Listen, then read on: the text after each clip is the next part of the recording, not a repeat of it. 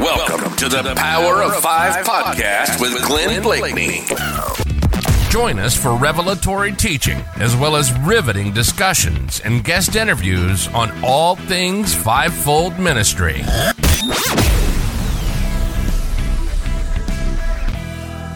He gave some to be apostles, some to be prophets, some to be evangelists, and some to be pastors and teachers.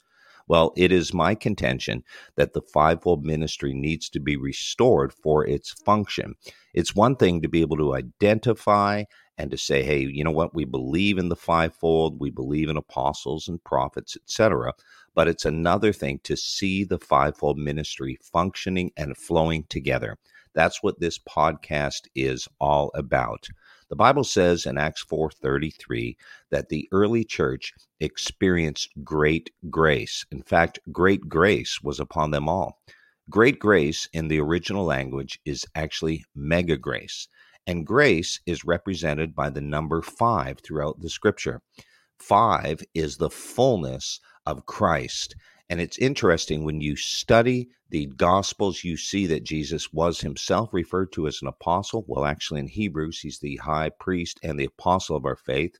He's referred as a prophet, as an evangelist, and as a shepherd and a teacher. So Jesus embodied the fivefold ministry. But after he ascended, he gave gifts to men, some to be apostles, some to be prophets, some to be evangelists and pastors and teachers. And so the full representation of Christ is only going to be experienced when the fivefold is activated and working together. Individualism and our lack of conviction and commitment to embrace this fivefold grace has created a fragmented expression of Christ through his church. We are in many places lopsided, asymmetrical, and incomplete of our representation of Jesus. For example, many churches today are unidimensional in the sense that perhaps they emphasize evangelism, but they don't teach and disciple others in the deeper things of God.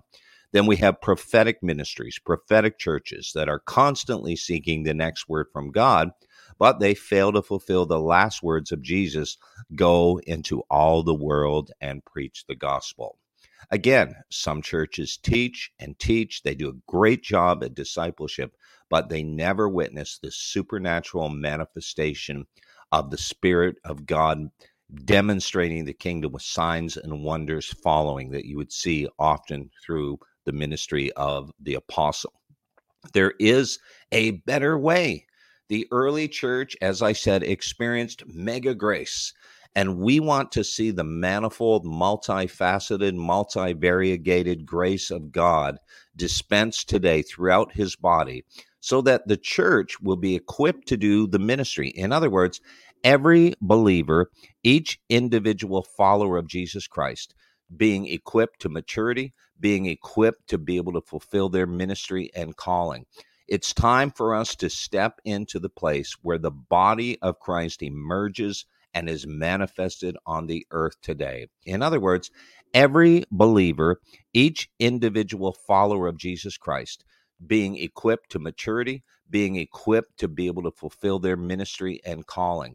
It's time for us to step into the place where the body of Christ emerges and is manifested on the earth today. Thanks for listening to the Power of Five podcast. Be sure to visit kingdomcommunity.global to join the conversation, access the show notes, and discover our awesome bonus content.